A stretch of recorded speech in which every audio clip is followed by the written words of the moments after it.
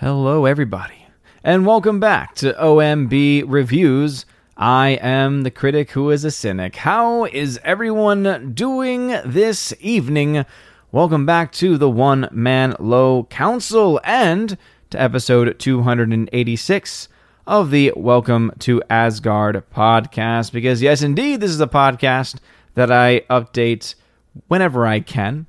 I have fallen behind as of late. Apologies to Toph Morris, who is indeed a $5 backer over on Anchor.fm. Shout out to you, good sir, and thank you for continuing to support the podcast. Before going any further, please make sure you smash that like button, light up that fire button if you're watching on Odyssey, because we are live on DLive, Periscope, YouTube, and Odyssey.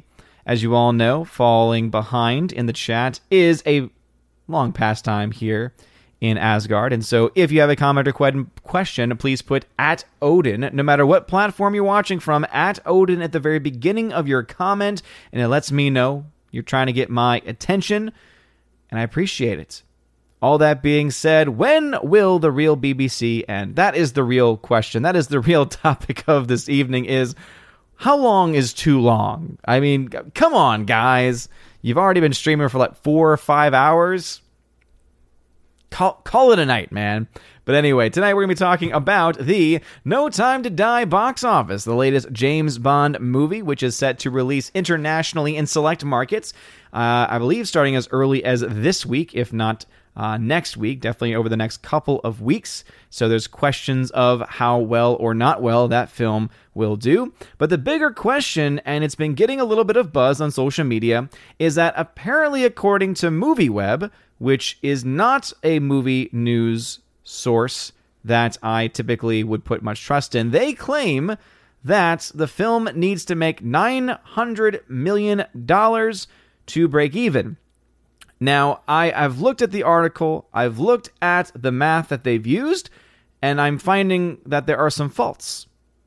There is, of course, an assumption, and really it seems they're the only site that is reporting this specific number as far as what the current budget of the film is, and they make a pretty big mistake and a pretty big error in how they calculate the amount of money needed for this film. So we'll go ahead and go through that article, go through the numbers that they give, and explain why they are off in their projections, probably by a good $150 million.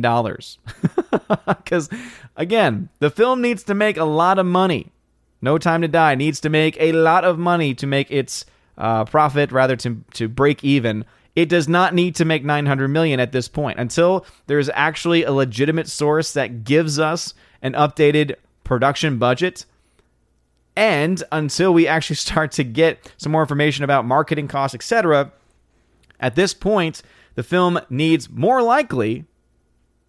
accurately, I should say, to make closer to $750 million to break even. Now, that is still a very high bar. Really, only one other film in the last year and a half has really reached that number, and that is Fast 9, F9, Fast and Furious 9. And I don't think a lot of people are going to be expecting this movie to reach those heights. But I do think that the number of throwing out, it needs to make $900 million is, I think, a bit of a reach, probably a little bit of a clickbait as far as title is concerned.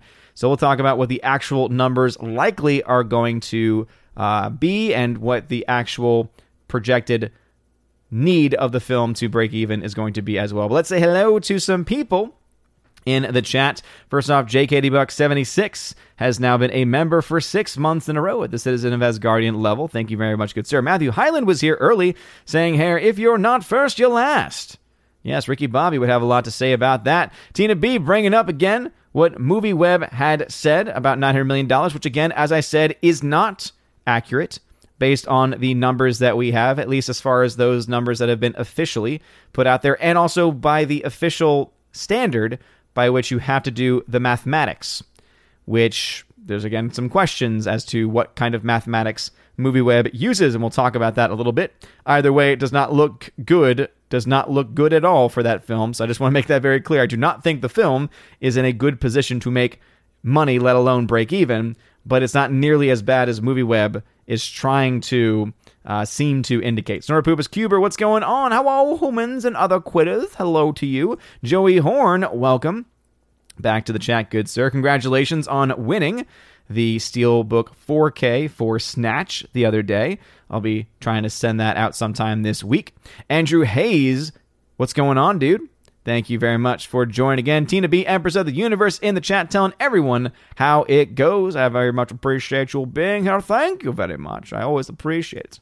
Gary Banjo Sandwich Worthington tagged to say, No Time to Die is actually coming. Can we get a poll on who is excited or not about the film? Something tells me if you're going to ask this specific crowd, you're going to find very few people that are actually looking forward to the movie. And to be honest, how can you be blamed? Even if you are genuinely a James Bond fan, a Daniel Craig fan, and even if you have liked the trailers thus far, I think that you would still have to be honest in saying that there's probably a lot of people, as we talked about last time with our wordsmithing, there's probably a plethora of people that have lost interest in this film simply because it has taken so long for this film to come out. And when you have that much delay in a film, and when you have still the need to keep the film in the minds and in the discussions of the people, of the general movie-going population, and so in order to do that, you have stories coming out about the behind-the-scenes collaborations, the bringing on of people like Phoebe Waller-Bridge, the questions of whether or not this is going to try and have a hashtag #MeToo era version of James Bond. Those are the types of things that continue to push people away, and so any potential audience that you may have had kind of gets pushed out the window, in addition to the people that just kind of lose interest over time, because once you have a film and once you have a release date and you push that release date back several times over, why would anyone want to really get excited about any movie? Because we've gotten to the point now, and obviously a lot of people probably don't feel this way for No Time to Die, but think about a movie where you were really excited for it and then all of a sudden it got pushed back and you're like, okay, I'm frustrated.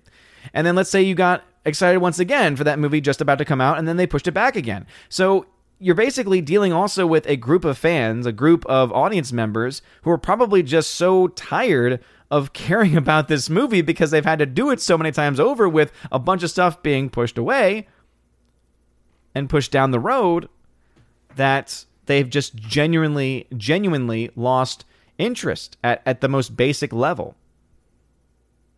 Joey Horn, who is a member, says, I really have zero interest in the new Bond flick. Maybe I'll get motivated to watch it. Yeah, we'll have to wait and see. The big question is, how many people are actually going to get motivated to watch this movie? Since it is going to be released internationally very soon, we are getting to the point where it does not seem that they're going to push this film back anymore. They're just going to say, all right, we spent over $300 million as far as the production budget on this film. We spent close to $450 million when it comes to adding on marketing, typical marketing cost. And again, that's being much more on the conservative side of things. And we need to make north of $750 million just to break even. Okay. Good luck, is what I say to those people. Let's see. Forever Sci-Fi is a member. Hail to you. Kara Tharp is a member. What's going on? What's going on? Welcome back. Hologram Nunchuck in the chat. Thank you very much for being here today. I appreciate it. We got Alice McCarthy. What's going on? He says, howdy, Odin, how's it going? How's Thor? No Time to Die. More time to eat pizza. Definitely. I would definitely much rather spend my time and attention on pizza than on No Time to Die. I think that a lot of people would probably share in my desire with that. Andrew Hayes, thank you for tagging me, good sir. Thank you for being here. Father Christopher Miller, hail to you, Father. So it's probably appropriate that I'm trying out for the first time some Tennessee Mango Habanero whiskey. Yum, yum. Well, I am not one that takes of the drink, but hey, it is what it is. I'm a straight-edge individual. James Dachier, what's going on? The Physics Channel with Kenny Lee, what's going on? Peeb says, hail Odin, hail to you. Laura Story, the Modern Major General of the channel. What's going on, Laura? Thank you for being here this evening. We got Rosie G12, who's a member as well. Hail to you, Rosie. So very glad to have you here. So very glad to have you here. We got Rob D in the chat as well. Hello, Odin. Did you ever watch any of the DC animated movies? Watch Death of Superman this weekend, and we're going to watch Reign of the Superman after this. I never really got into the DC animated films. I've heard great things about them, and hey, if that's your bag, then great. That's awesome for you. I just have never really been drawn to them. I love some of the classic animated ones like Mask of the Phantasm, which I only saw really for the first time in the last couple of years. I thought that was a really good film. And I had remembered also watching it. Oh, I had seen this when I was a child. I just had forgotten about it because I just thought it was like a longer episode of the series, of the animated series of Batman, which was, again, still some of the best Batman that I've seen in my own life, at least my own opinion. So, yeah, I think that it's obviously it's an area of DC fandom that I think a lot of people like and have a lot of good things and positive things to see. It's just not really for me. It's just not really my thing. Evan S., what's going on? Personally, I think they're going fine. I think that they're going fine. You know, obviously you have teenagers, so they're rambunctious a little bit during class, a little bit with some of the classes, but in general, it's been pretty good. I think the masks have been probably the most difficult part of it all because it is a little bit more difficult to breathe, let alone lecture. And then, of course, having to watch others having to wear it and deal with it and struggle through it and everything. It's not fun. It's definitely not fun. Sonora People says, some people love to hear themselves talk and talk and talk. This is very true. This is very true. Some people may accuse me of doing that. I am personally not one of them. James J says, what are your thoughts on the Matrix sequels? Do you think they are bad movies? Yeah, absolutely, dude. Yes. First Matrix is a great film. Second Matrix, okay. The third Matrix is just not good. It gets worse and worse and worse. And this fourth one, I have no desire to see it because at the end of the day, the Wachowski brothers, they're just going to try and spin this into, one, a cash grab, clearly, and two, I would not be surprised if they also try to put some type of political motivation, trying to turn it into a tale of a trans story of some kind. Since now, remember, they went back and tried to change history by saying, oh, it was always a trans story and narrative. And it's like, no, it isn't. It's a relatively new phenomenon that was being talked about here. Let's see. Laura says, I love Bond movies, but I'm not excited for this one. Yeah, and I don't blame you. I do not blame you at all. I think that Daniel Craig had some pretty good ones. I personally was a big fan of Casino Royale. It's probably one of the best of the more recent James Bond films. It's probably one of my favorites, to be honest, out of all of them that I've seen. And I really enjoyed it for what it was. And just, again, it's a really good movie. Just a really good story, Casino Royale. I really also liked Skyfall. I thought Skyfall was a lot of fun as well. I thought Casino Royale was still a better movie, but Skyfall was great. Roger Deakins did an amazing job doing the cinematography for that. So I think I was actually more drawn to that movie, less because of story or acting, but more so because the visuals were just so stunning and so beautiful. And then you have films like Spectre, which were just kind of just in the middle. And then, of course, you had that atrocity that was Quantum of Solace. You know, it is what it is. Physics Channel with Kenny Lee says, Mahler can't stream less than 6 hours. That's the thing, though. Yes, he can. This is the choice. This is the choice. Andrew Hayes says, isn't the real BBC government run if they will probably never shut off unless war comes? The real BBC, I don't know if that's that's just a joke, Andrew Hayes. I was talking more so about the show that Gary from Nerdrotic as and Mahler do with each other.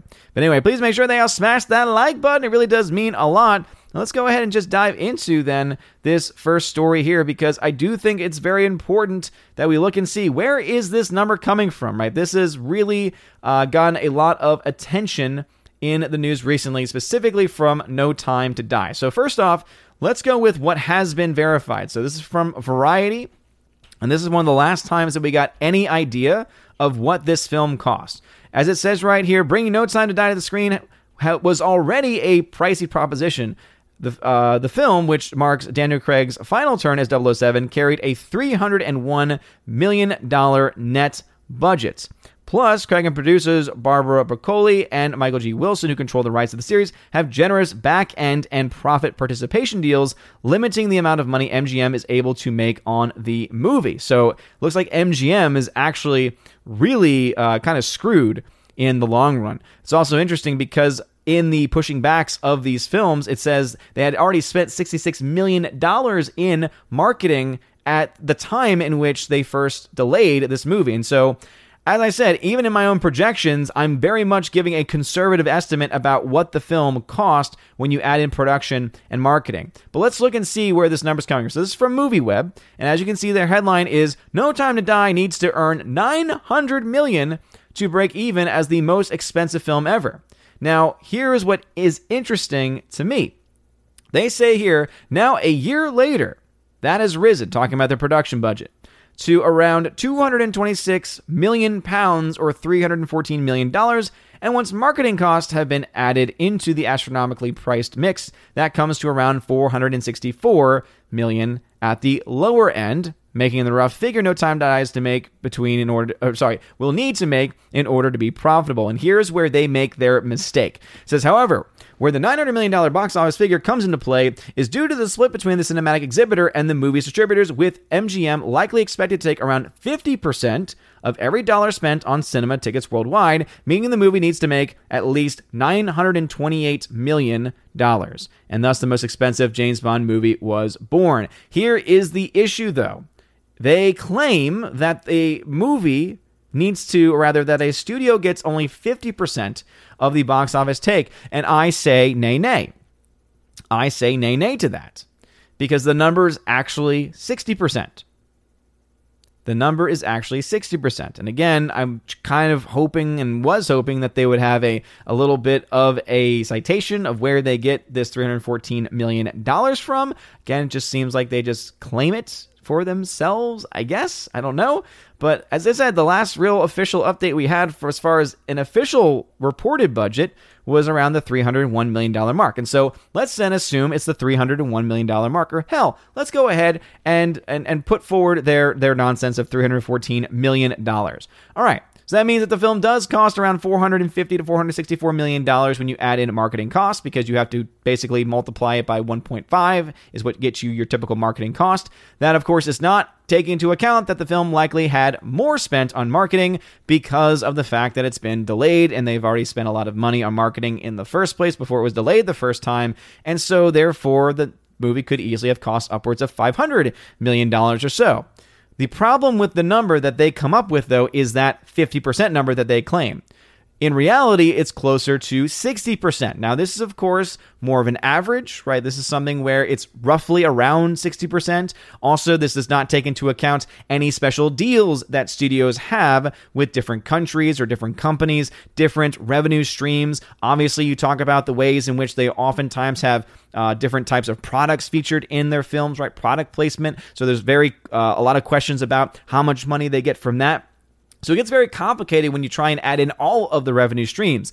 But when you look at just box office, the rule of thumb that has been around for a long time has been, no, they make around 60% of their entire box office. So when you take the 60% into account, you're looking at a film that needs to make closer to around $700 to $750 million to break even. So, yeah, the $900 million is a bit of a stretch. Obviously, I think it was much more so put out there as a way of trying to get a headline, to be perfectly honest. But that is, again, where their issue comes in. Again, they're claiming this 50%, which is not really accurate based on the numbers. They're also claiming a new updated budget, which, as I said, does not really seem to be backed up by any actual data. And again, Variety, this is talking about what was reported as the budget, where again, it just seems like they are just kind of coming up with this $314 million instead. And I think it is, again, interesting to say the very least to see exactly how these things are going to play out. But the fact remains, the film does need to make around $750 million or so just to break even. And that is still going to be a very difficult feat for this movie, especially in the current market. And based on the fact that it is a movie that has now been pushed back so many times, the question, and I think it is a legitimate question, needs to be able to be asked. And that question is, do people still care? Do people still care enough to actually want to see this film or not? We'll have to wait and see. But anyway, let's go ahead and get back into the chat.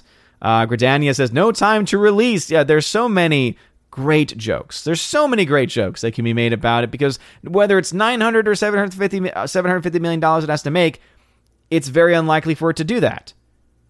Is it possible? Sure, anything's possible. They were able to get a China release date. China could easily give them $100 to $200 million. It's unlikely that they'll go up to $200 million. I think $100 million or so, $100 to $150 million is a little bit more realistic for China for No Time to Die.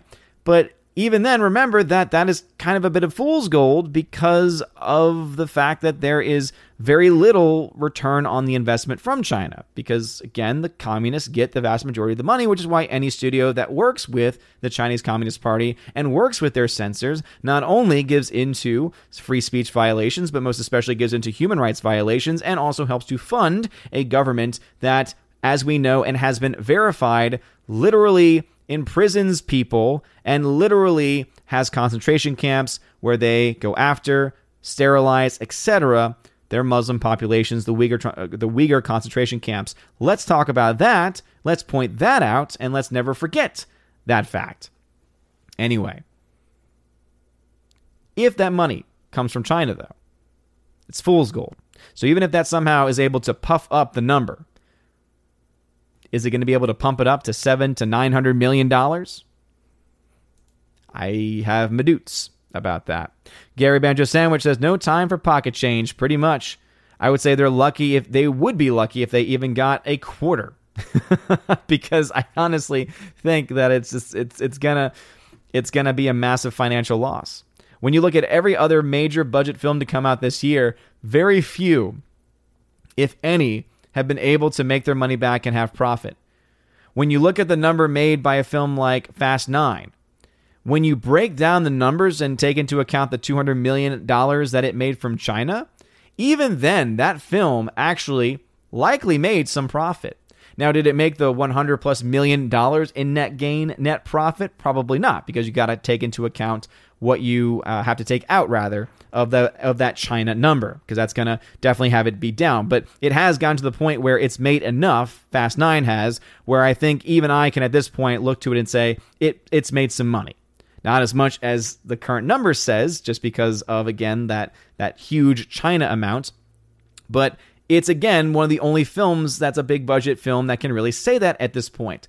The other film that has not reached that point yet, but could very well reach that point in the next couple weeks, and this is something that I've been saying for a while, is whether you like the film or not, the fact that Shang-Chi is doing incredibly well in the domestic marketplace, doing so well enough in the domestic marketplace that it is likely to make money, to make its money back, and to make a little bit of profit. And I know I had someone in the chat a couple of streams ago who was, fighting me on this point, and hopefully, after the weekend numbers came in, they've changed their tune. I have not seen that person in the chat yet, but if they do pop into the chat, hopefully they've woken up to it. Anyway, Andrew Hayes says, apparently Daniel Craig shocked Hollywood by saying that Bond should not be a woman. Shocking. I know, seriously. He points out a fact. He points out a fact that a man named James Bond should simply be and always be a man named James Bond. You can make your female spy film. No one's, and this is the biggest thing about all of it, right? I think Young Ripa talks about this a lot, about tokenization. There's nothing stopping any of these Hollywood types or any of these people whining on social media from making their own content. If they want to have their own equivalent of a female James Bond, there's nothing stopping them from doing it. However, if the project fails, and ultimately fails, and likely would fail if they tried to push for the various political elements that they would try to push for, they cannot then come back and try and say, oh, it's all because of misogyny. And that's really what it comes down to. They don't want to make their own properties. They don't want to make their own ideas because they know that the vast majority of audiences are going to reject them. Whereas if they are able to infiltrate and take over established properties like that of James Bond and so many others, they know that there is a built-in fan base. So even if the film is not well received, even if it alienates a lot of people, they don't care, because in the end, it's going to get them enough to make it seem like people want it. It's the dangerous game they're trying to play, and it seems to be failing in many accounts, at least based on numbers. Project Storyline, what's going on? Joey Horn, who's a member, says, how long has this Bond film been in the can? It feels like they've been talking about it for years. Yeah, this film was set to come out back in what? As early as 2020, maybe 2019? This film has been pushed back so many times. Probably one of the most pushed back films. In fact, it got a lot of attention because it was really the first major film to actually move, to actually blink. And it led to a lot of other movies and a lot of other studios to move their films pretty much because of it, which I find interesting. Sizer says, fun fact, shrimp Alfredo is the official dinner of the Ghostbusters. I ain't Alfredo, no ghost. Brian Barth, what's going on? The Physics Channel with Kenny Lee. I have not watched a single Daniel Craig Bond movie. I would absolutely recommend Casino Royale. I think that film is fantastic. Obviously, do whichever you want to do, but I would recommend it. Bruce says it's the first time ever. Not only I'm not looking forward to a Bond film, but I do not care one bit. Yeah, my dad has been a longtime Bond fan, and I've talked to him a couple of times about this, and he also is kind of just like, yeah, I don't really know what's going on with it, and I'm not really all that, interested. And I'm not that surprised. I really am not. Mark Lizeth, what's going on? One Man Show, welcome. Lunatic A, welcome to the channel as well. Thank you for being here. CW Trixie, what's going on? Forever Sci-Fi has said, I'd rather watch GoldenEye. GoldenEye's fantastic, dude. GoldenEye's my jam. That was the Bond that came out when I was growing up. I grew up during the Pierce Brosnan years, which are not some of the best, but GoldenEye is classic, man. GoldenEye's great. Rosie says, I can't even recall the last movie I was excited about except for the new Ghostbusters. Hey, I'm hoping it's good. The trailers so far are doing exactly what they need to. I think they're going to be able to build up enough hype among Ghostbusters fans and be able to excite enough new fans as well. So we'll see. We'll see if it's able to make any money. But of course, just like any big budget film, that still remains to be seen. Mark says, I watched the new Dune. I preferred the Lynch version more. Dude, I haven't heard really that perspective from a lot of people. I've just heard a lot of people say they really like this one. But I don't think anyone, for me, it doesn't make any sense for anyone to say that they prefer the Lynch one. And it's not because I'm not saying that for you enjoy the Lynch one more. I'm saying more so the Lynch one for me is just so bad. I can't see how any movie could be compared in that way. Crisco says, do you think people are losing interest in Top Gun Maverick due to all of the delays? My friend really wants to see Bond, so we'll probably end up seeing it. No, I definitely do. This is something where we're going to see this impact happen across all studios, all films from all different times, right? Whether they were a 2019 or 2020 release or actually more so 2020 release, whether they were a 2020 release, 2021 release, I think you're going to see any film that gets delayed is going to have this type of an impact. Because you're correct. When you start to, again, get excited for a movie, and then all of a sudden you're told you got to wait 6 months. And then you get close to the return of the film, and then all of a sudden you get told it's another 3 months. People only will put up with that for so long before internally or even externally they say, okay, I'm done. I'm tired. I'm tired of waiting. I'm tired of getting pumped just to be let down. Because it is indeed something that people don't want to experience. No one likes being disappointed, and when you're disappointed countless times because of one specific thing, it easily leads to, and it makes sense as to why it would lead to, the ability of people just to kind of just shut themselves off from it. Griffin Turbo, what's going on? Welcome back. Welcome to Jurassic Park. James Dachier, thoughts on the two Kill Bill movies? Haven't really watched them all the way through. I've watched them half watching, doing other things. So I haven't actually sat down and been like, okay, I want to see this film. I want to see all of the references in it. I think if I watched it now, I probably would maybe like it a little bit more. But my memory of it was nothing special though. I was kind of like, okay, there was some cool stuff in there, but But I'm absolutely willing to, of course, see it again and watch it again and actually take the time to study it, as it were. Rowdy says, if No Time to Die was coming from a much smaller studio, I would think with how much money it needs to make, it would bankrupt the studio. Yeah, for most studios, this would be a complete game ending for it, because that's just an insane amount of money to make and that it needs to make. So we're talking about a film that could theoretically lose over $200 million when everything is said and done. PNR, Cop Guy, what's going on? Welcome back to the chat. Rob D tagged to say, so they hired J.K. Rowling to write Matrix 4. That's the thing, though, is that she wouldn't do that. She wouldn't do that. No, that would make people mad if they hired her, because they view her as being an enemy. Laura says, so Grace Radoff just did a review of the Star Wars Visions series, and she really didn't like it. She said it didn't feel like Star Wars and were too short. Interesting. Okay. Yeah, I didn't even know that. Is that a series that just came out, or I haven't really heard much about it. I'm not surprised, because current Disney Star Wars, just there isn't a lot of stuff to really get excited about when it comes to it, when everything is said and done. Snore Poopa says, oh no, Allfather, you are concise and to the point. I was referring to the master of the streams that never end. Ah, gotcha. Let's see. Rosie says, is it just me, or does 900 million on an entertainment seem rather obscure, or rather obscene? Not to be too preachy, but aren't there hungry people in the world too? Oh, absolutely. Now, again, I think that it needs to be clarified that when we say it needs to make $900 million, the film itself only cost around $450 million or so. So it's not that the $900 million is what it cost to make, and that's why it needs to make it back. It's the cost of the film is around $450 million when you have marketing attached to it.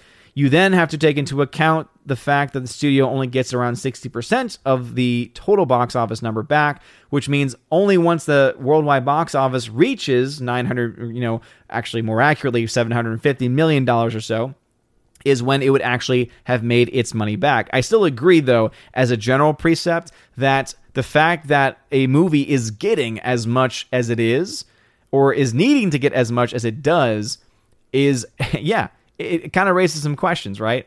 You're like, all of this money being put forth and put towards films which in many ways are not really original, in many ways are incredibly artificial, and yet think about where that money could go.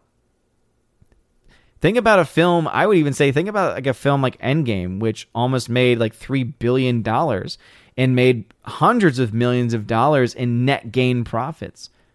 And think about how many people, as you just said correctly, I think, that could have helped. Let's see. Awesome One says, are you real? Are you a bot? No, I'm not a bot. I'm not a bot. I just, spit out that hot fire.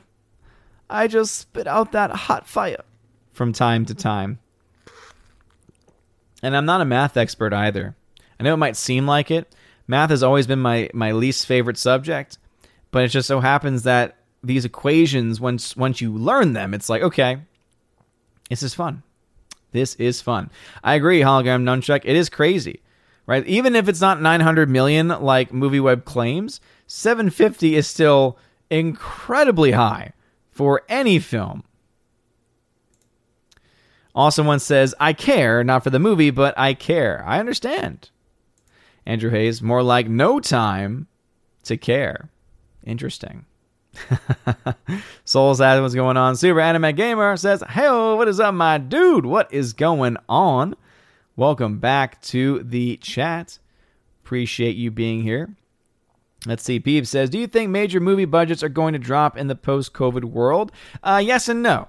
I would not be surprised if you see a lot of projects get delayed. So the bigger budget projects getting delayed, taking more time, waiting for, and really just trying to wait out the storm of the lack of box office, so that way they can try and time the films to get released, hopefully in a market that's better for the bigger budget film. But I think that in that vacuum of films that you're going to maybe see some studios, and this is at least my hope, maybe you'll start to see some studios throw a little bit of cash. You don't really need much these days to make a really good film, but imagine if they gave, a really talented director $30 million and said, go ahead, do whatever you want to do. I'm sure that you could find a lot of really good films that could come from it. because it's normally those other films, those smaller films that these giant studio heads don't really give a lot of attention to. And it gives these filmmakers kind of free reign to be able to use their creative powers, to use their own creative freedom. And I think that it would be a very good thing for them to do. Do I think they're going to do it? I honestly don't. As far as, letting these people do the things that they do as they wait for their giant big budget films to finally be in a position to be profitable again. But we'll just have to wait and see. What's going on over on Odyssey? The R over there says, "Hail and hail to the Valkyries. Tomorrow Never Dies is better than GoldenEye. I will fight you on that, good sir. Please explain the logic of saying Tomorrow Never Dies." That's the second one, correct? That he did. But no. GoldenEye's just got way too many great things. And let's just be honest for a second. The reason why GoldenEye is and always will be better than any other Pierce Brosnan Bond is because the GoldenEye game on N64 is one of the best games ever made, let alone the best James Bond game ever made. And I think when you add that just to all of the really awesome, hilarious moments, entertaining moments that exist within GoldenEye, I think you soon start to realize just how wrong you really are. Just how wrong you really are. Anyway, Forever Sci-Fi says, "Anyone remember the James Bond Jr. cartoon? He was James Bond's nephew." No, I had no idea that was a thing. This is a joke from another stream. Awesome one says, "Jessica would be great at Jessica Movie Blog." Yeah, it could be. But I was, not born as a Jessica. Thank the Lord. Joey Horn says, "Casino Royale is good. The chase scene that opens the movie is one of the best that I have seen." Absolutely, dude. At an objective level, that opening sequence, that opening chase is phenomenal. The visuals, the shots, the cinematography, the stunt work done is phenomenal. I will say, there is one major flaw with that opening chase sequence in Casino Royale, and the biggest flaw is you can so clearly see when it's Daniel Craig's stunt double because his hair is a different color. That's the one thing that's always driven me crazy about it. And if you ever rewatch it again, look at the hair color of Daniel Craig's James Bond, and every time you see the back of his head, you'll know exactly when it's him and when it is a stunt double. And it's bothered me not just because I've been able to very clearly tell that a stunt double is being used, but also when he's doing things like running, it makes me start to ask questions of, really, you couldn't do even that stunt? Come on, man. Kara Tharp says, "I don't really get why Hollywood hates gingers. Gingers are awesome. My one of the cousins is a ginger." I don't know what the issue with gingers is, or with recasting gingers to be even different races of people. It's like, for some reason, the gingers just can't get their day for some reason. Yeah, I don't get it either. I'm like part ginger myself. I get a little bit of red in the beard, a little bit of red beard action going on, but I don't get it either. I don't understand it.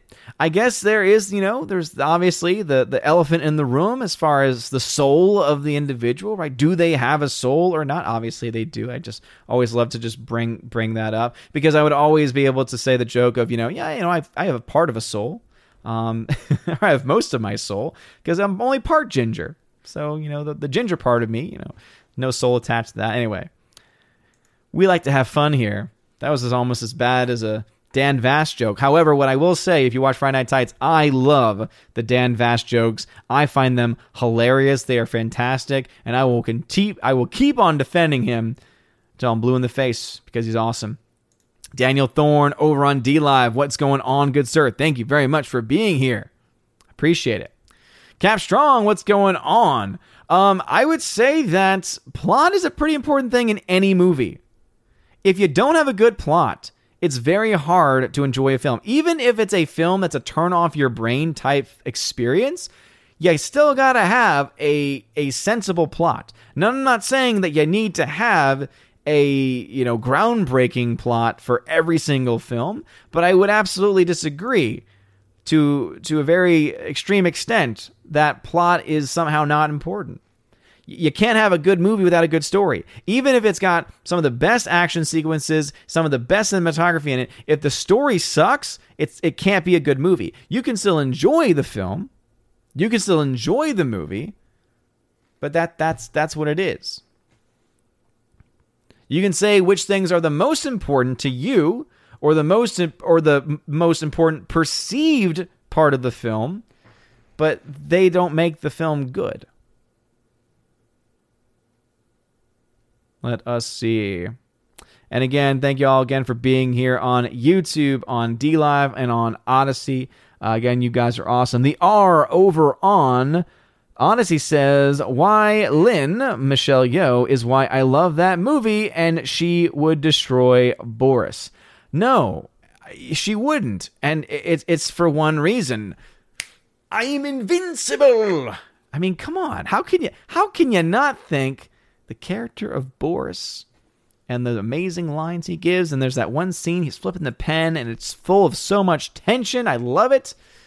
Nah, man. GoldenEye, so much better. Alice McCarthy says, this will be the first Bond since GoldenEye that I will not be seeing opening day or at all unless it's free. I hear you, man. I hear you. I think that's what a lot of people are feeling right now. It's amazing how many people that I have seen talk about this. Diehard, longtime fans of the franchise who are like, I'm done. I'm over it. I don't need this. It's sad. Rob D, when Top Gun Maverick comes out, Tom Cruise jumping on couch, go see my new movie. It's finally out and I'm still in love with Katie Holmes. Oh, yeah, that old chestnut. That would be hilarious if it happened, though. I will say that much. Eric Zod, off topic, I know you don't care for horror movies, but what is your favorite one of those that you have seen? Yeah, I'm not a fan of horror, but I do like films that are thrillers. So I think thrillers are great. Films like Misery. Oh, man. Oh, Misery. Easily one of my top favorite thrillers of all time. I would put more recent horror films. I thought The Babadook was a really good psychological thriller.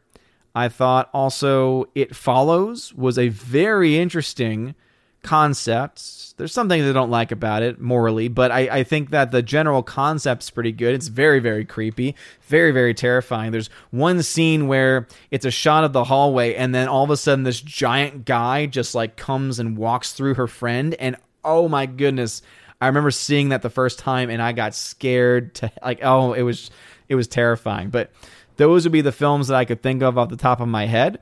But yeah, all-time, I would say, favorite thriller probably would be Misery. Obviously, Psycho, I got to put up there as well. Got to go with my classic thrillers. Psycho, I think, has just so much going for it for so many different reasons. But those would be some of the ones that I would think of. Again, I don't typically like the more traditional horror films. I do like, I guess you could say, or I could bring up, I do like and I'm a fan of things like Friday the 13th, but I would not call myself like a diehard fan of those franchises. Friday the 13th, anything with Michael Myers, anything with Jason, I love those. Never got into the Nightmare on Elm Streets. Those were a little too creepy for me. But yeah. All right, let's see. Punk Waddle says, "Hail to the pepperoni, all father, and all of the pizza people." Thank you, Punk Waddle. I actually had some Domino's earlier because we were out of food. So Frey is actually at the store right now getting us some food because I normally get it over the weekend, but she was out of town over the weekend, and by the time she got back, because it was late, didn't have time to go to the groceries. So we've been without food for a couple of days, and we're okay with it. But obviously, baby Thor, we just as of today ran out of stuff for him, so he'll we weren't gonna have anything for him tomorrow to send him to school with. So. We had to make sure to take care of that. Daniel Thorne over on DLav says, why make a female Bond movie when you can make a Mata Hari movie? She is the archetype for the female spy. Well, that's just the thing, is that you don't even need to make a female James Bond.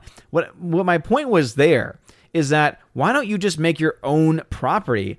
And again, when I say female James Bond, I mean make a character that is similar in certain aspects to I guess you could say to like a stereotype or to a certain archetype that is like a James Bond, if that's really what you want to do. But make it your own. right? Make it your own original story. But as I said, and I'll double down on this, the reason why they don't do it is because they know if they go that route, it's going to be a failure.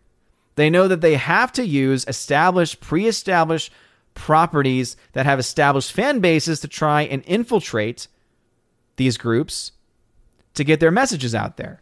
Because people aren't going to go just watch it on their own, because people are going to see the trailers for it and say, this looks stupid. Anyway, super. Star Wars Visions is a miniseries. Each of the episode is its own standalone story, written and animated by a different Japanese animation studio. I'm hyped, but only because I'm an anime fan. Okay, that series. That was the one thing. Yeah, I agree. Super. That was the one series that was announced that had piqued my interest at all, because of the anime, because it being written and animated by a Japanese animation studio. That was the only reason I had any interest in it. So my hope is that, because again, Grace Randolph, just because she doesn't like it, doesn't really say a whole lot. In fact, I would say in certain situations that might even be an endorsement, but that is probably the only thing. That's probably the only thing that in Star Wars coming up has at all piqued my interest. So let me know, Super, if you watch it before I do, what your thoughts are on it. So let's see. The Crafty Tyke, what's going on, good sir? Thank you very much for being here. It says, I'm Dumbledore. Oh, I wish my beard was as colorful as yours. It's 3 times bigger, but gray. Dude, you know what, man? I would trade for that, to be honest. Because as much as I love my red beard, it's got some gray in it too. It's got some gray streaks. You can kind of see those kind of lining up right there. But I want to have a Dumbledore beard. When I'm older in life, for those that don't know, I teach theology, and I have a master's in theology, and Catholic theology. So I would love to be, like, when I'm older, like when I'm like, not decrepit. I don't know why my mind went there immediately. Not when I'm like, no, I'm decrepitly old and I'm almost like Gary in a certain way, and I don't know why I always sound a little like Master Roshi when I do this voice. Not like that. But when I'm a little bit older and more distinguished and I've been around for a long time, I feel like I want to be able to have that long gray beard. Like, again, I want to have a philosopher's beard. I want to have like a philosopher's look. I want people to look at me and be like, that dude knows what's up. That dude knows Thomas Aquinas. That dude probably knows some Aristotle, some Plato. Like, that's the kind of thing. The goals that you have in life. And I have some weird ones. Ambitions in life. Get to a point where I'm old, but not necessarily decrepit, and have a philosopher's beard. Punk Waddle says, I'm not great at math either, but the cost of the movie to make, plus paying the actors, staff, paying for advertisement, does eat into the overall earnings, the box office gain, hence profit margin. Yeah, absolutely, man. And that's why, production budget, typically you will have some instances of that, including the different, amounts of money that you would pay to your staff. And that's why, for me, it's never been about, here is factually how much money this film made. It's been more so here is how much box office this movie made. That's why I only deal in box office numbers, because I could go into and have separate charting which follows Blu-ray and 4K sales, but after the first few weeks, those sales really aren't tracked anymore. So it's really hard to say after a certain time period how much money has actually been made by a film down the road. So I've always focused more so on, okay, here's the movie, here's how much it cost, here's what we know as far as marketing typically is concerned, here's what we know about their general take at the box office. Let's now make some considerations and make some predictions. By the way, after that article from MovieWeb came out, using their number, so again, the number that's not been verified except by them at this point, based on everything that I've seen, using even their calculations, having the correct 60% take that studios get, the number is actually closer to $785. I forgot that I had written the number down. So $785 million using the number that MovieWeb came up with, which again, I think is a little dubious there. For them, if you're using the actual number that most studios will get, it's going to be $785 million the film needs to make in order to break even. As I said, I don't really buy into the number that they gave, which means it's probably closer to $750 million to break even. Still not good in either case. In either case, not good. James Pond, your thoughts on Emmy viewers calling out celebrities for not wearing masks? Yeah, I mean, at the end of the day, I'm just amazed. Here's my criticism. Here's what I'm going to call out. Why in the hell are these people watching the Emmys? That's the bigger problem. That is the bigger problem. Why in the world are they watching Emmys in the first place? When anyone who knows anything about what's going on right now in the world, especially in the world of Hollywood, is going to know that these Hollywood elitists have always been above and beyond the rules. Always. There's always exceptions for them. There's always things written into the rules and into the laws that allow them to be able to get away with whatever they want, whether they're in Hollywood, whether they're in government. It doesn't matter. The elitists always will get their own way. George Carlin said it best, and it's been said a lot of times on this channel. They are all in a club, and we ain't in it. And it's true. We're not in it. And this is the reason why that they can do all the things that they do, and they don't have to worry about it. So no, I would say the real criticism should be, why in the world is anyone watching the Emmys? Why in the world is anyone watching it at this point? See, Joey Horn says, I'm going to watch for Craig's double in that chase now. As I said, just look at the hair and you'll be able to tell. Be like, oh, look at that. Oh, they're not really hiding it all that well. Orange Hour Reviews, better late than never, says, how could I forget it was Tuesday? But anyways, hello, Odin, and I have something to say. It's better to burn out than to fade away. Now ask if anyone knows that quote. I feel like it's from a song. I don't know why my mind went to it being a song lyric, but I don't recognize it off the top of my head. I don't understand. Punk Waddle, back to the being a part ginger myself. So you're saying you could be 3/4 soul? Yes, I'm saying that I could have 3/4 of a soul. Though, to be fair, when you look at the red in my beard, it's probably a much higher. What's the word I'm looking for? A much higher fraction, because again, it's a very, very small amount. So probably maybe like 11/12, perhaps, maybe 11/12. So I guess 1/12, I could say, maybe 1/15. I will say I am more ginger by 1,000 degrees than Elizabeth Warren is Native American. That I can say, at the very least. I don't know how that math works out, but I'm sticking to it. Rob D, I think there was one movie I was watching, one where the main actor was a man, but the stunt double was a woman, and they did not do a good job hiding it. Oh, I don't know about that one, but I can say they've done the opposite of that more recently in films like Black Widow. Remember in Black Widow when Taskmaster somehow turned out to be a woman? And then they had clearly a man stunt double. And then they try to put the face. It doesn't make any sense. Doesn't make any sense. Forever Sci-Fi, who's a member, says, was it just some guy who joked that they replaced gingers because of what you can rearrange the letters to? I don't know. I don't remember who would have said anything like that. By the way, 74 people watching. Please make sure that you smash that like button. Also, I see Eric Whitaker. I see the name Eric Whitaker in the chat. Eric, are you the Eric Whitaker that I know? By the way, if you are, Eric Whitaker, he says it's me, bro. Guys, okay, just so you all know, Eric Whitaker, if you want to know where the name Odin comes from,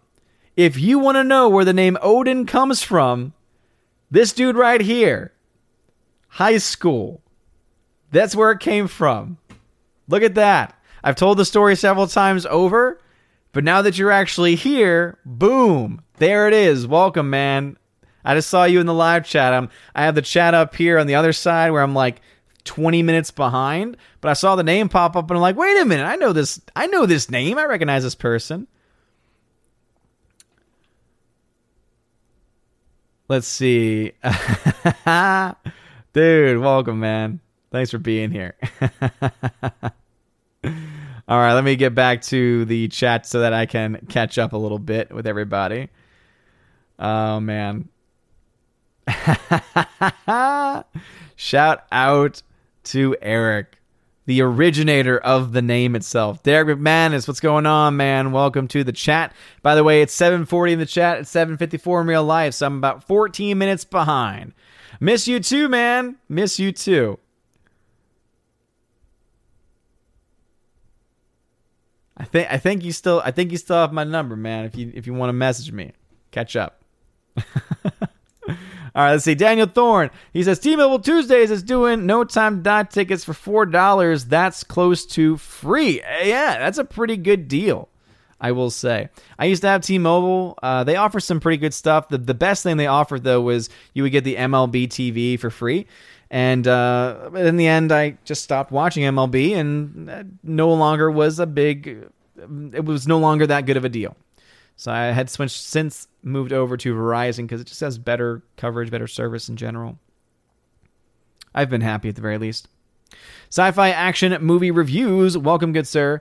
The It Follows creature is one scary STD to catch. If you've never seen It Follows, it basically deals with I guess you could say a possession, a demon, a creature, whatever it is you want to call it. And you literally catch it through sex. So it literally is a demonic STD. How about that? Imagine being the person trying to pitch that movie to somebody. I don't know if there's ever been, I don't know if the guy over at, was it Screen Rant? I don't know if he's ever done a pitch meeting for that movie, but if he hasn't, oh man, there's some gold to be had there if he has not. By the way, Johnny GTO, thank you for the $5 super chat. He says, Odin, I still want more AEW reviews. Love your stuff, brother. Well, thank you, man. Hey, I'm all for doing more stuff on Sports Wars. Next time they do one, I assume the next time there's an AEW pay-per-view, we'll probably do another live stream watch party, because that was a lot of fun. It'd be really cool for us to try and do some AEW weekly coverage over there. So we'll see what happens, though. We'll see what happens. Alrighty then. Let's see where we are in the chat. By the way, if you are just joining, please make sure that you smash that like button. Andrew Hayes tagged to say, they partly won't make their own woke character properties because it will take too much time and work out, and it will ultimately fail. Well, I think, again, there is definitely some truth to that, but the way in which they try and always curtail that is, once again, by taking on other established properties, because it's easier. As you said, it's easier. And I think that's the second one that's actually more accurate and more to the point. Because I think that they would put the effort in if they thought the films would actually make money. But even the people that try and push these ideologies, even they know that their projects are going to fail. Even though... Eric, I got your message, man. Shout out to Eric, man. Oh, I love him. Thank you, man. But anyway, as I was saying, I think it really is ultimately that second point. And the reason why is because the fact that if they honestly thought people would pay to go see those movies, I think that what they would end up doing is they would be able to put forth characters, because when you think about it, a lot of the times with these characters, and a lot of times with the directions they're trying to push for these more politically motivated characters, it doesn't really take a lot of effort. It really doesn't take a lot of effort. The issue, of course, is that people don't want to buy it. So that is the ultimate issue, I think, is that they know that what they're pushing forward is only going to appeal to a very small demographic, a very small portion of the population. And it's not going to be enough for them to be able to do anything with it. It's not going to be enough for them to be able to make any profits. It's not going to be enough for them to be able to grow, because it is very closed off, right? It's in an interesting way. A lot of times you'll hear people like this try and talk about open-mindedness. Is a very closed-minded position that only certain people are going to be able to actually hold on to. So yeah, I would say it's probably more that second one than anything else. Crisco says, I think the rhythm section was supposed to be an attempt at a female Bond-style film from Eon Productions, the same company behind the Bond films, but it flopped. Yeah, and I think that they try to go a little bit too artistic with that film, which probably is one of the many reasons why that film had flopped. There have been other femme fatale movies and series that have been around for a while, and some of them have been good, some of them have been successful. Anyway, Peep says, after Dune, do you know of any other potentially good movies coming to HBO Max this year or next year? I know that Dune is the next one set to come out. I don't know the exact HBO Max release schedule.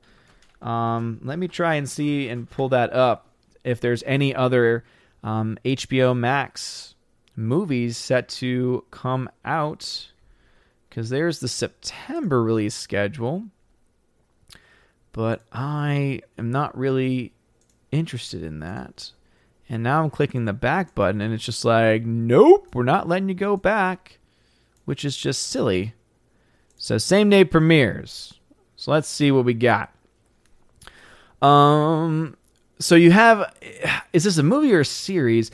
It's Who Made Tony Soprano Many Saints of Newark. So I know that some people are excited for that. So the Many Saints of Newark is set. Let's see. It's a movie. Okay, yeah. In theaters and streaming. Exclusively on HBO Max on October 1st. So I know some people... I never got into The Sopranos, so I'm not really excited for it. But I think that is something that some might be. So there you have The Many Saints of Newark coming out October 1st. October 22nd is then... the film Dune. So that is going to be the next film there. Let's see. A film called King Richard, which is a legendary tennis. And then there's Matrix Resurrections. So, hey, at least it's going to be on HBO Max. At least I'm not going to have to pay extra money to go see that in theaters. Thank the Lord. I don't want to watch it, but I kind of feel like I need to cover it. So yeah, I would say for some people, The Many Saints of Newark might be one of the only films left to come out on HBO Max. That's left. At the very least that I can see at this point. So anyway, I know that there are a lot of people though that are excited who are fans of The Sopranos because it's I mean I'm blanking out, but it's his kid. Gandolfini. It's Gandolfini's kid who is playing that part, and I think that's incredible that was able to work out the way that it did. Daniel Thorne says, Odin wants a Merlin length beard. No. I want a Gandalf length beard. That's what I really want. It's a simple request from a simple man. Snorpoopus Cuber says, I don't watch their shows. Why would I watch their award shows? Yeah, that's a great point, too. Why would you watch the award show to reward shows that you're not watching and know nothing about? Ah, that's some logic right there. Yeah, Rosie, I thought it was a quote. One-man show. Okay, apparently, sorry. It was from bloody Highlander. Yeah, like I am an expert in Highlander. Come on, people. Force of Light Entertainment, what's going on, Force of Light Entertainment? How y'all doing? The lovely ladies of Force of Light Entertainment. Thank you for being here. I appreciate you. Thanatos says it was also in the soundtrack. Maybe that's where I had heard it then. Maybe. Forever Sci-Fi, who's a member, says, now I want to see a Bond villain say, you idiots! You captured his stunt double! Find them! I'm glad that I got that reference right away. If you throw me a Spaceballs reference, I'll pick that one up right away. It's these more obscure ones of, it's a lyric from a song in a movie that I've seen once, and I wasn't even a fan of it? Come on, people. I appreciate that, Forever Sci-Fi. Super says, I haven't seen Visions yet, but I'm looking forward to it, especially Studio Trigger's episode. I do suspect Grace is right, though, just knowing how different Eastern storytelling is. Yeah, and I think that it might also... What if that was actually the way that, like, Star Wars started to see some type of resurrection? When... If and when, obviously, again, it's a big if here. Let's say this series is really successful, like with...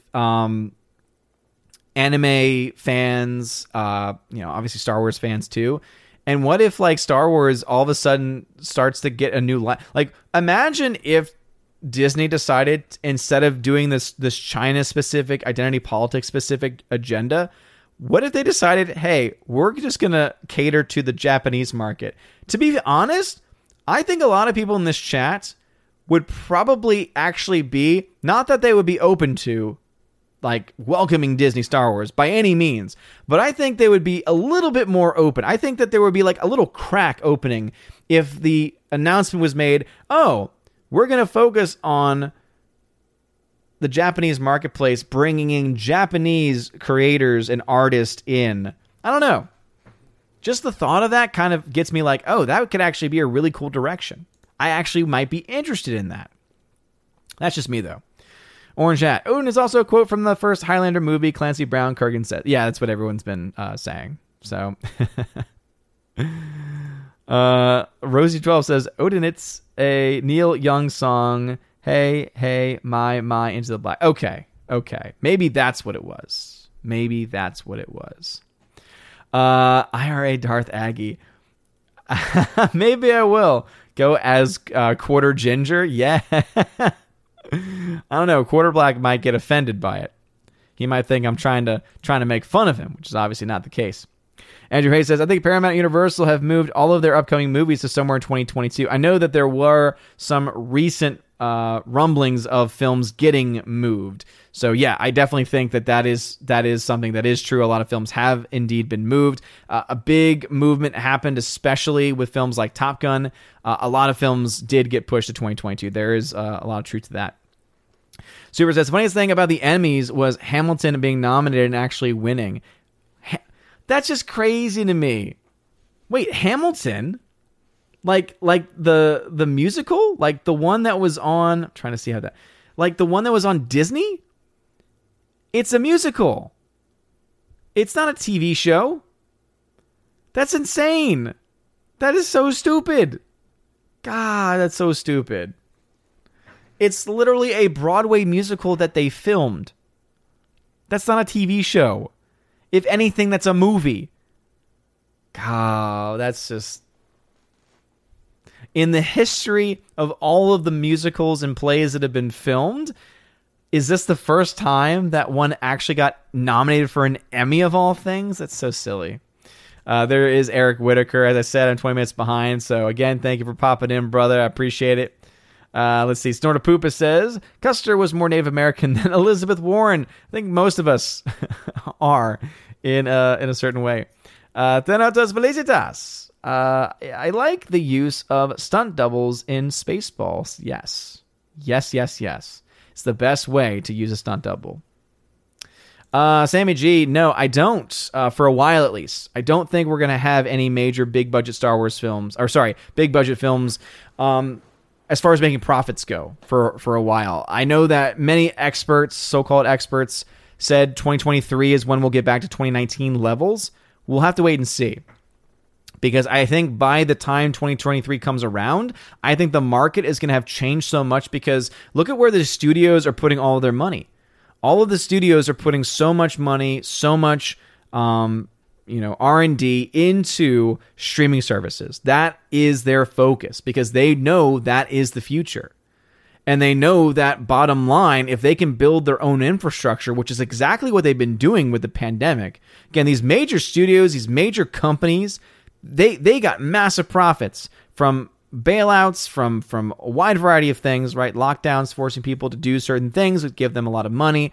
So they had a lot of cash to burn. And so what they're doing is they're building these infrastructures, they're building up their programs so that what they can do then is eventually when they move away from the traditional theatrical release model, they'll have the infrastructure to be able to support getting literally net gain profits. So, yeah, I think that you're still going to have movies in theaters for a while, but you're not going to have it in the same way. I think gone are the days of the massive $2 billion film making massive profits. I do think that's done, at least in the way that we are typically used to seeing it. Hannibal Grimm says, get that damn pinky down. No, pinky up. It's fancy. And I'm a fancy guy. I am a fancy guy. Forever Sci-Fi says, I think that was E.T. where they had a woman play Elliot's stunt double. You really notice on the bike chase scene with the size difference. Oh, okay, that's funny. So yeah, I guess it would have been, what, an adult woman? An adult woman stunt doubling for a young boy. Again, that's really the only way that really can work, I guess. That's interesting, though. Johnny GTO, again, thank you for that super chat. I very much appreciate it, man. Hail to the origin story, says Punkwaddle. Absolutely. And again, miss you too, bro. Daniel Thorne over on DLive says, so you want to be more like Master Roshi. Does that include chasing after and oogling? No. It's the good qualities of Master Roshi, not the creepy ones. Andrew Hayes, if anyone cares, Black Widow will be free on Disney Plus on October 6th. So for anyone that decided to wait to see the film, hey, there you go. Keely Chow, what's going on? What's going on? Appreciate it. You guys are awesome.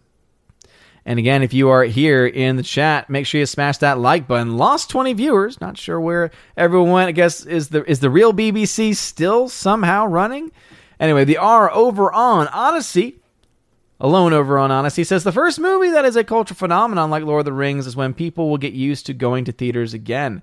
Yeah, and I don't know if that's ever going to happen. Think about how much fear-mongering has been done. Think about how much our minds have been literally transformed by the fear. Obviously, there's a lot more people waking up to some of the nonsense. But at the end of the day, people have been trained. And I'm just saying, there's going to be another shoe dropping. And it's not going to be COVID related. It's going to be, now that we know this can work, now that we know we can use fear and trust the science to push forth these agendas and to scare people into submission, just wait. Just wait for the conversations getting shifted over to things like, oh, climate change. The only way to fix this is by locking down the economy to help heal the planet. Or something similar to that effect. If you don't think it's going to happen, you have not been paying attention. Because there's a lot of things we said were never going to happen. Remember, there's never going to be a vaccine passport. That's crazy conspiracy nonsense. Here we are. Anyway, Alex Picardi says, speaking of AEW, I'm watching AEW Dark on my TV. Boom, Alex. By the way, there was a video. I have not watched all of it, so I don't know how true it is. But it, talked about Bray Wyatt coming to AEW, so apparently there's like contract negotiations going on there. Whenever that comes through, and if it does, AEW is in a good position because that dude is a creative genius. And two, I didn't even know this was a thing. Apparently Kevin Owens is even in talks with AEW. I mean, at this point, I don't know who's going to be left. I don't know who is going to be left in the WWE. When everything is said and done, when all the dust has settled. I really don't. It's kind of crazy when you think about it. It's kind of crazy. Let's see. Gardo Martinez. What's going on, good sir? I'm always late for live streams. Bro, there's no reason to. There's no reason to be late. I come on the same time. Almost every time. There's very few exceptions to that. Last week, I had a later start, and that was the first time I'd had a later start in a very long time, for the better part of a year. There's been a few that I've had to cancel along the way. That's more likely to happen when there's people in town.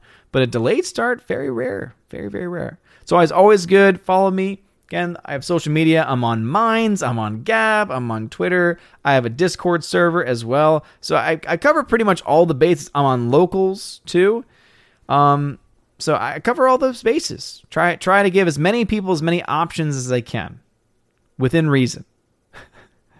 Andrew Biko, welcome. I appreciate it.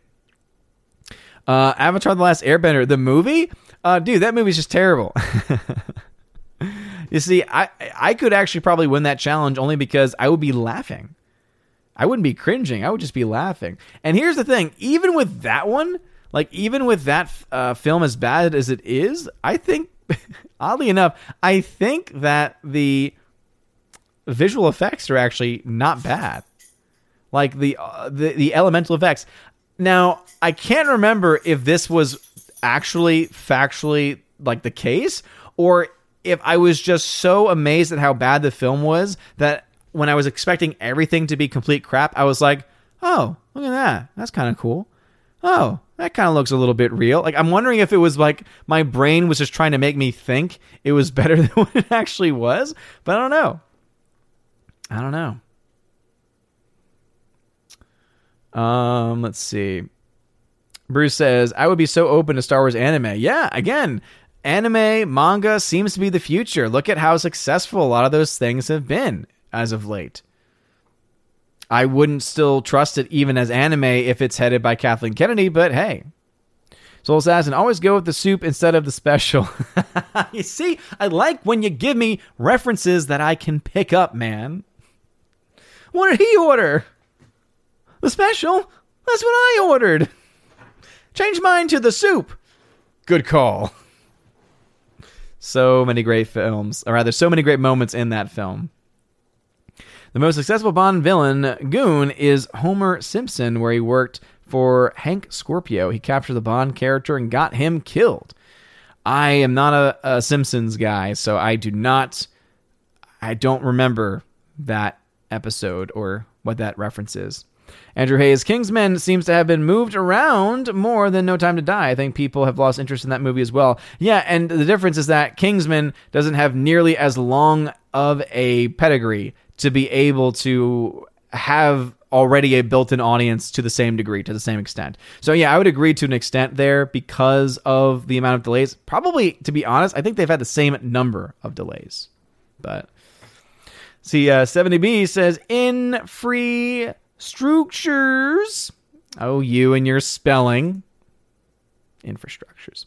Super. There was also the SNL win at the Emmys. I forget which category they qualified for, but it was up against only one other show. I guess variety show? But I guess that would be the late night shows. Because, yeah, I mean, do they put up... I thought... For some reason, I always thought SNL was going to be put up against things like Colbert and Daily Show and things like that. Maybe it's not? Yeah. The Emmys are very... I mean, when you look at things like the Emmys, the Oscars, obviously, now, and then most of all, the Grammys. The Grammys are the worst of all. Because literally there are 1,000 different categories, and it's like, okay, so basically everyone gets one. Everyone gets a trophy at this point. Punkwile's still here, just eating dinner. Well, thanks for being here.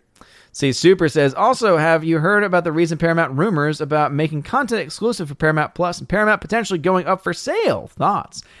I mean, we have so much streaming content now. I think that in the end, it's going to create so many... We have too many streaming services. We have way too many streaming services. And I really hope that there is some type of, what's it called? Collection over time, or consolidation is the word I was looking for. I hope there is a consolidation of these happening over time into something that is a little bit more palatable, because in the end, right now, if things keep going the way they're going with the way the streaming services are set up, we're just going back to cable without cable. We're just going to be going back to the cable services where you're spending an insane amount of money to have an insane number of choices, and you still feel like you have nothing to watch. I just think that that's when that's what it's going to lead to. Let's see. Forever Sci-Fi. People in the courts have given the government permission to suspend rights during emergencies. No way avoid abusing. And that's why all we can do is hope for, obviously, courts to speak up to the best of their ability. In many cases, they already have, and they've still been delayed, or rather, they've still been denied and ignored. And so really, yeah, our only hope left at this point are for states to start rising up to say, no, screw you.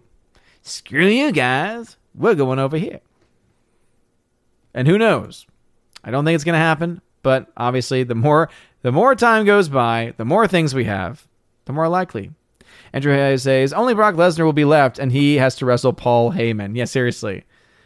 if any wrestler's not going to go to AEW, I think it's going to be Brock Lesnar, because Brock Lesnar, I think, asks for way too much money for way too short of a schedule. And if there's anything that AEW is not, it's not one of those types of organizations.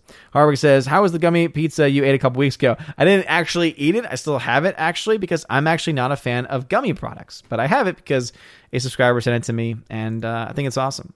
It's a good substitute for pizza when there is no pizza. Kevin Owens' contract is up in January and has been teasing about hopping ship, and I've heard about Wyatt to either AEW or Impact. I think Wyatt would be so much better served on AEW, man. I know that one could argue AEW is just full of so many names and it's so crowded, but because of the deal that AEW has been able to broker between all of these different groups, I mean, he could. There's so many titles at play in this essence, you know? See, Hannibal Grimm tagged and said, there's Odin on the walls, Odin in the sink, Odin on the ceiling, there's Odin everywhere. Maybe. Edgardo Martinez, who is a member, says, it's because of the work I am late, but hey, I recently got a new job. Thank God I'll try and be on time here, though. Hey, dude, no. Work is a good thing. Never, ever apologize for work. It's part of what being human is all about, man. They burn out our village at the start of every Robin Hood movie. Yes. It's so funny because, like, as a kid, I never got that reference at the beginning of Men in Tights. And I was watching it more recently in the last year, and I was just like, this is such a great sequence. Not to mention the, yo, check it out. Prince John, the sheriff. So good. And I said, hey, you gotta be a man to wear tights. Hardwick, to paraphrase Captain Barbossa, you'd best start believing in conspiracy theories. You're in one. I actually really like the ending of that. I actually really like the ending to Pirates 2. It's definitely not as good as Pirates 1, but the ending, when it happened in theater, I remember being in the theater. I think I saw it opening night, and when Barbossa's coming down the stairs and he starts speaking, I was just like, oh, this is awesome. I don't know, it just got you so hyped. Edgardo, you were supposed to destroy the cable, not join them. That's how I feel about these services, for sure. Finn Balor is another name that could work for AEW, especially with his connections with Kenny Omega. Oh, no, for sure. I don't know if he's on the table or not. I don't know if he signed a new contract or not, but we'll have to wait and see, I guess. Bruce says, since 1977, a lot of Japanese anime have had I've got a bad feeling about this in them. Watched many of them myself. Manga anime creators have love for the original Star Wars. So it actually could very well be a match made in heaven. It actually very well could be a match made in heaven. See, Kigo Rogers says, try gummy strawberries or root beer bottles. Delicious. I don't know if I've ever been a fan of those, to be honest. I want to say the root beer bottle, are those like the bottle caps? They always tasted a little bit more like chalk. Just Joe 47, what's going on, bruh? What's going on? Let's see. Hardwick says that line was from the first Pirates of the Caribbean, not the second. No, if you're talking about you best start believing... Oh, about ghost stories. Okay. No. So the scene I was thinking of factually comes from the second movie when Barbossa's coming down the stairs. And I want to say... I forgot what the line he said was. But yes, you're talking about the moment in the first film when he's talking to the lady. When he says, you best start believing in ghost stories. There's another line he says at the very end. Is it just that he says, like, where's my ship? Or take me to my ship? Anyway. You know what I meant. You know the thing. We were both right. Hannibal Grimm, tights. It's great that I was able to pick up exactly the tone that you had on the second tights. So hype at the end of the Pirates 2, and then Pirates 3 went all wedding during a side... Oh, man. The wedding during the sword fight at the end of 3 is just so bad. It's so cringe. It's so awful. Happy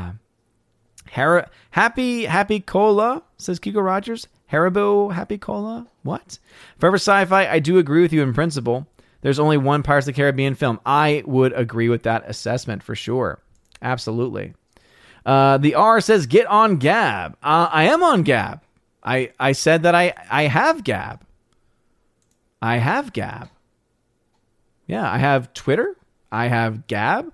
And I post links to all my videos when they go live. Rather, I post links to all my videos. Yeah, all my YouTube videos when they go live. Unfortunately, there is not any integration of videos into Gab itself because there is Gab TV, but you got to pay to be a part of Gab TV. It's just not again. So again, if you want to though have links and reminders of stuff, I do post on Gab. I don't post a lot there. I still do most of my traffic on Twitter because that's just where most people are at this point. But I do post links to videos if I have time before a live stream to promote the live stream. I post things on there too. So yeah, if those are the places that you get your information from, hey, I provide as many options as I possibly can. Jungle Cruise 2 Anaconda, says CWD Trixie. That's fantastic. All right, well, I have caught up in the chat, and we got about 6 minutes left or so. So I'll go ahead and just start to wrap things up then. And yeah, 70B says she's hungry, and I think the wife came home from the store. So my hope is, and sometimes she forgets it, but my hope is we were out of ice cream. So it'd be really nice if there was some ice cream upstairs. We'll again cross my fingers and really hope that is indeed the case. But with that being said, I guess one last thing that I will say, since I didn't get to cover it directly, is that Dune is actually not doing all that bad. It was expected to make around $20 million in the 16 or so markets it opened up in, and it ended up making around $40 million in those markets instead. So for the fact that it actually was able to basically double what the expectations were, I don't think is a small feat. I think that it is a very good indication that Dune has a pretty good chance of being able to do a lot better than some people may have thought, including myself. If you had asked me a month or two ago, and you probably find videos of me saying it, I was like, again, don't think Dune has much of a chance because of how obscure of a story it is. It really is more of a cult classic than anything else at this point, and also because of a high budget, though the budget's definitely not as high as something like No Time to Die. Whereas with No Time to Die, the film needs to make somewhere between $750 and $785 million to break even. A film like Dune only needs to make around $412 million to break even based on the $165 million budget. So, is it doable? It is doable. Is it likely? Still remains to be seen. We do have some early reporting as far as what the early projections are, and I believe that I have covered this in a previous video, but there are some long-range estimates that are available for some of these films that we have coming forward. Maybe there isn't one for Dune quite yet. Let me try and see, because I know for No Time to Die, just in case anyone is wondering, because it's not looking that great domestically at the very least for this film, No Time to Die is expected to make between $56 million and $85 million domestically in its opening weekend, and a total of $140 to $240 million in the domestic market. Again, I am going to be very surprised if that film gets to $200 million domestically, if I'm going to be honest. If the movie performs incredibly well opening weekend, obviously then, and has a very small second weekend drop-off, obviously we might start to have a conversation. But yeah, if you're looking at No Time to Die, and also let me just put this into perspective for you. And I know that there's a lot of people that are excited for Venom 2. I am not one of them. I'm open to watching it, but I'm not all that pumped for it. Venom 2 is expected to make $45 to $65 million. So again, Venom 2, $45 to $65 million opening weekend, $105 to $145 million total domestically. No Time to Die, the last of the James Bond film with a $300+ million budget, $56 to $85 million domestically. So not much more. And No Time to Die is coming out in the second weekend of Venom 2. So it's going to be incredibly interesting. It's going to be incredibly interesting to see how well or not well No Time to Die does. We should be getting some Dune numbers probably sometime next week if the way these films update with the long-range tracking remains accurate. because we'll also have Halloween Kills. So I don't know if Cobra Kai 79 is around or not, but I know he's been he's been really looking forward to Halloween Kills coming out. We'll have some early numbers on that by that time as well. But again, just getting a little bit of an update there when it comes to films like Dune doing a lot better than people had expected in the foreign marketplace. We'll see if it's able to play out domestically or not. And of course, we'll have some connections, or rather, we'll have some indications of how well or not well it's going to do as it continues to be released in more foreign markets and eventually towards the end of October released domestically. And we'll track it. We'll see. Again, $412 million internationally is that sweet spot number for Dune. Is it possible? I would say their prospects are a lot higher than they were before by the fact that it made twice as much than they had originally estimated. Still has a long way to go. Again, $40 million sounds nice, but $412 million is still a lot of ways to go. So anyway, let's go ahead and shout out my members at the Army of Asgard level and above. Soul Extraction, Malvin, Dolores Ed, Twirly Wolf, Low Pro, Farrah Lovely, Valiant Renegade, Jonathan Marshall, Eric K, Cornelius Schultz, Feta Gator, Gonzalo Bergali, George Molo, Grimm's Math, The Wicked Plumber, Gomer Kyle 79, Kara Tharp, Dadman Walk 55, M Tackshot, Forever Sci-Fi, Rosie G12, Andrew Hoyle, Orange Chat Reviews, Jay Stowe, and Aiden Vickery. You guys are all amazing and beautiful people. And again, thank you to everyone for being here today. I hope that you had a good time talking about some box office, some movie talk discussions. I had a lot of fun myself. Please make sure that you smash that like button and you light up that fire button on the way out. If you are watching on Odyssey, is where that fire button would be lit up there. And again, the R, thank you very much for being over there. And for everyone on YouTube, thank you very much for your love and your support tonight. What kind of ice cream, Rob D? I don't know. Typically, I like cookies and cream. It's my go-to is cookies and cream. It's just the way it's got to be. But I also like, my wife usually gets cookie dough, and normally it's just, it's nice, it's beautiful, it's delightful, it's fantastic. Kara Tharp is correct. Ice cream is life. It truly is. It just makes me so, so very happy. Thank you, Andrew Hayes. This is the line that I was thinking of. Yes. So tell me, what's become of me ship? And then he eats the apple. And then the monkey screams. It's such a good ending. Such a good ending. And then 3 came out, and all hope was lost. All hope was lost. By the way, I have been listening to the audiobook of Dune, the one that actually has the different actors doing like the voices and everything. And I'm about 25 minutes in. And I'm liking it. I didn't listen to it at all today, but I was listening to it the other day. Who knows? Maybe I'll be able to finish it before the movie comes out. But yeah, we'll see. There's a lot of stuff I need to do. There's books I want to listen to. There's the Rogue Squadron book that just came out, finally unabridged on audiobook, that I'm going to listen to. And there's also a lot of reading I want to do as well. There's stuff that I want to learn. Man, so many things going on. And of course, obviously, spending time with family as Hannibal Grimm keeps coming in, and I always appreciate it. The fussy. Yes! Gotta love that bird cage reference there. Anyway, you guys are all amazing, beautiful people. Thank you all very much for being here. He who controls the ice cream controls the universe, says Snorta Poopus Cuber, and I would definitely agree with that. Tina says Dune the novel should take precedence.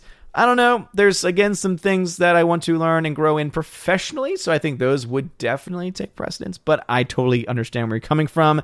Chocolate ice cream is good. However, I would say cookies and cream is just fantastic. Always got to give some birdcage love because it's just funny. Anyway, you guys are all amazing, beautiful people. Hope you all have a wonderful rest of your day. Thank you very much for your time and attention, for being amazing. Have a wonderful night, everybody, and as always, God bless. And now for a huge shout out to all of my September Locals, Patreon, and Subscribestar members. First with my Locals members, Cats App, D Sharp, It's a Modern Major General Story, Laura Bifford Hobbit, and Robert Barnes. I want to give a shout out to, especially to Laura, who is now a double supporter on Locals and on Patreon, so thank you for that. And to all of my Locals members. A shout out also to my Patreon members, Andrew Hoyle, animation commentator Brandon, Brian P., Christopher Bowman, Don Bruno de la Mancha, Father Christopher Miller, hail to you, Father, Father Damian Cook, Garrett Searles, Hannibal Grimm, Harold Francis, Inflamed Wood, Jacob Juice, Jeffrey Toon, Joe Horn, Jonathan Carney, Gomer Kyle 79, Lore the Modern Major General Story once again, Mike Jackson, Mad Mitch Dunaway, Mondo Spieler, Mr. Peabody, On to June, Orange Hat Reviews, Out of Step with Reality, Priscilla Hall, Rosetta Ullen, Teresa Martin, Theodore Bendon, Tina Bojan, and Tina B, the Empress of the Universe. And a shout out also to my Subscribe Star members, The R, Fast Reaction, Nosferatu Gatsu, John B, Perpetual Punster, Mr. Roy, Glinzer, J. Alex McCarthy Jr., Dean Heiss / the new number 2, J-Rod the Beer Guru, and ZK Man. Thank you all very much for supporting the channel. And I want to give a huge shout out to new members, one-time supporters over on Locals, Kara Tharp, K Tharp 56, and Brett D 90. Thank you again for being a one-time supporter over on Locals, and also to my newest Patreon member, Stan Gunevik. And hopefully I pronounced that correctly, but thank you for being my newest members. It really does mean a lot. And if you want to have your name shouted out at the end of every single video or live stream on the main channel, please check out the links in the description below, specifically that top link, which will bring you to all of the links to my various social media pages and also places of support as well. And remember that if you join at the Army of Asgard level, you also get access to giveaways of 4K titles. Right now, I have a live giveaway of Snatch on 4K Steelbook. I've also got ones for Dread, Wrath of Man Blu-ray. I've also got A Quiet Place Part 2 on 4K. I've got Top Gun on 4K, Sicario on 4K, tons of films and more to come, especially as more films are getting released for those giveaways. At the Keeper of the Bifrost level, you get all of that, plus you get access to an exclusive podcast that I do with John the Flick Pick Flickinger. Not only do you get to listen to the podcast, you also get to ask questions that we answer as much as we can and as fully as we can in a much more, I guess you could say, uncensored way, but again, a much more free-flowing way for our members over there at the Keeper of the Bifrost level above. And if you join the Chosen of Valhalla level, you get access to all of those things, plus in your first month, you get a free t-shirt, your choice, and I send it to you no matter where you are in the world. And also, you get to once a month be featured on the channel in the Chosen of Valhalla live stream, where we talk about movie, news, and pretty much anything that you want to talk about. So if that all sounds like fun to you, check out those links below. You're all amazing and beautiful people. Hope you all have a wonderful rest of your day. And as always, God bless.